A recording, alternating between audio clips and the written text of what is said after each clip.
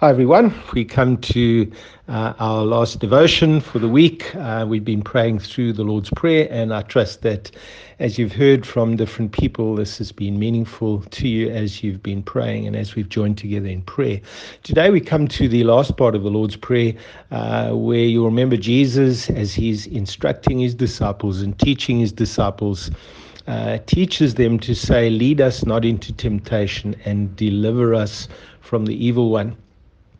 And I think this part of the Lord's Prayer is particularly relevant for the times we are living in. There's so much temptation all around us because of social media and the news, and virtually we have access to every form of temptation that's going around, and similarly it has access to us, and we can be tempted through so many different things that are happening around about us, and so we need to be quite careful in that. And I want to remind you of the time when Jesus was with his disciples.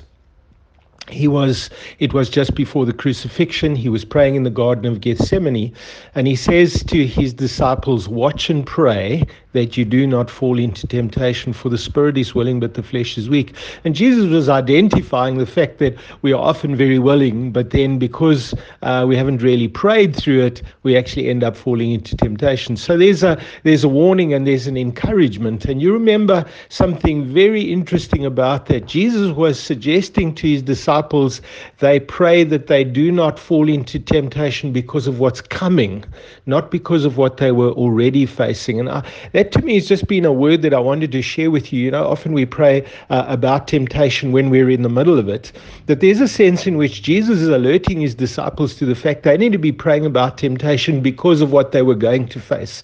And surely as we're aware of some of the temptations that we are facing in our times, it's so important that we are praying over that God would lead, we would not be led into temptation, that God would strengthen us in those times when we do face temptation, because there is a supernatural grace and protection from the Lord because we have prayed about that and because we have committed that to him. So that's the one element that I wanted to bring to your attention. But the other is where that second part of the prayer, deliver us from the evil one, and we remember that we're in a spiritual battle.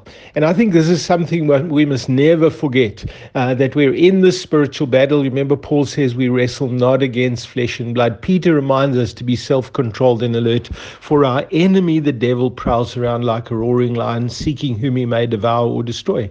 And so I think we've got ample warning in Scripture that we're in the spiritual battle. But in the spiritual battle, we remember that greater is he who is in us than he who is in the world, that we have been given a spiritual armor to put on and to take our stand against the evil one. And so that's something important that we need to do.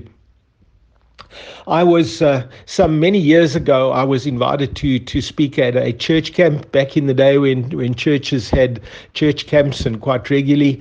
And this was a youth camp. And I remember arriving at the camp. I'd been preparing for a couple of weeks, praying about the messages that God had put on my heart and preparing to speak. And as I arrived at this camp, I had this incredible sense as I arrived there that was going on in my head. You're wasting your time being here. Nobody's going to listen to you. What you've got to say is so irrelevant.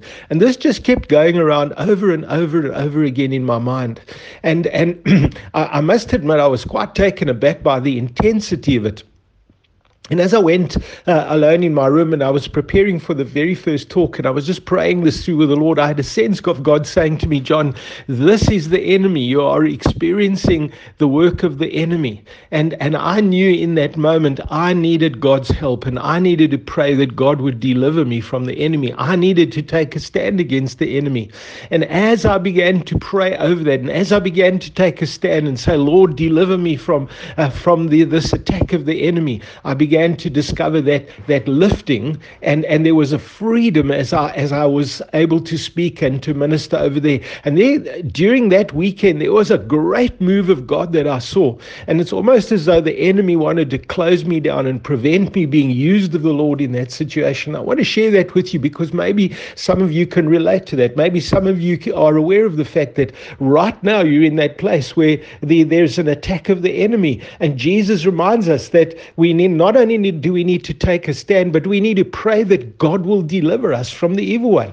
Remember those words that John wrote, the reason the Son of God came was to destroy the works of the enemy and to give us victory over the enemy. And so as we pray, we're praying because we're anticipating God's intervention in our lives and that supernatural strength that comes from the Holy Spirit to enable us to stand against the enemy and to resist the enemy and the attacks of the enemy.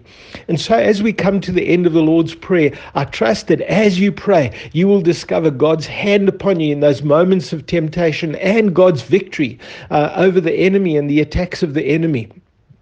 And again, as I said earlier on, greater is He who is in us than he who is in the world. So, Father, I just pray today, as we have been going through the Lord's Prayer, I pray that you would constantly remind us, Holy Spirit, that you'd constantly remind us that you are our source of strength, you are our deliverer, that our victory is in you, that you do strengthen us against the enemy, you do deliver us from the evil one. And Lord, that as we face the many temptations around us, Lord, we might walk in the provision of the grace that you give to us for each day. In Jesus' name, amen.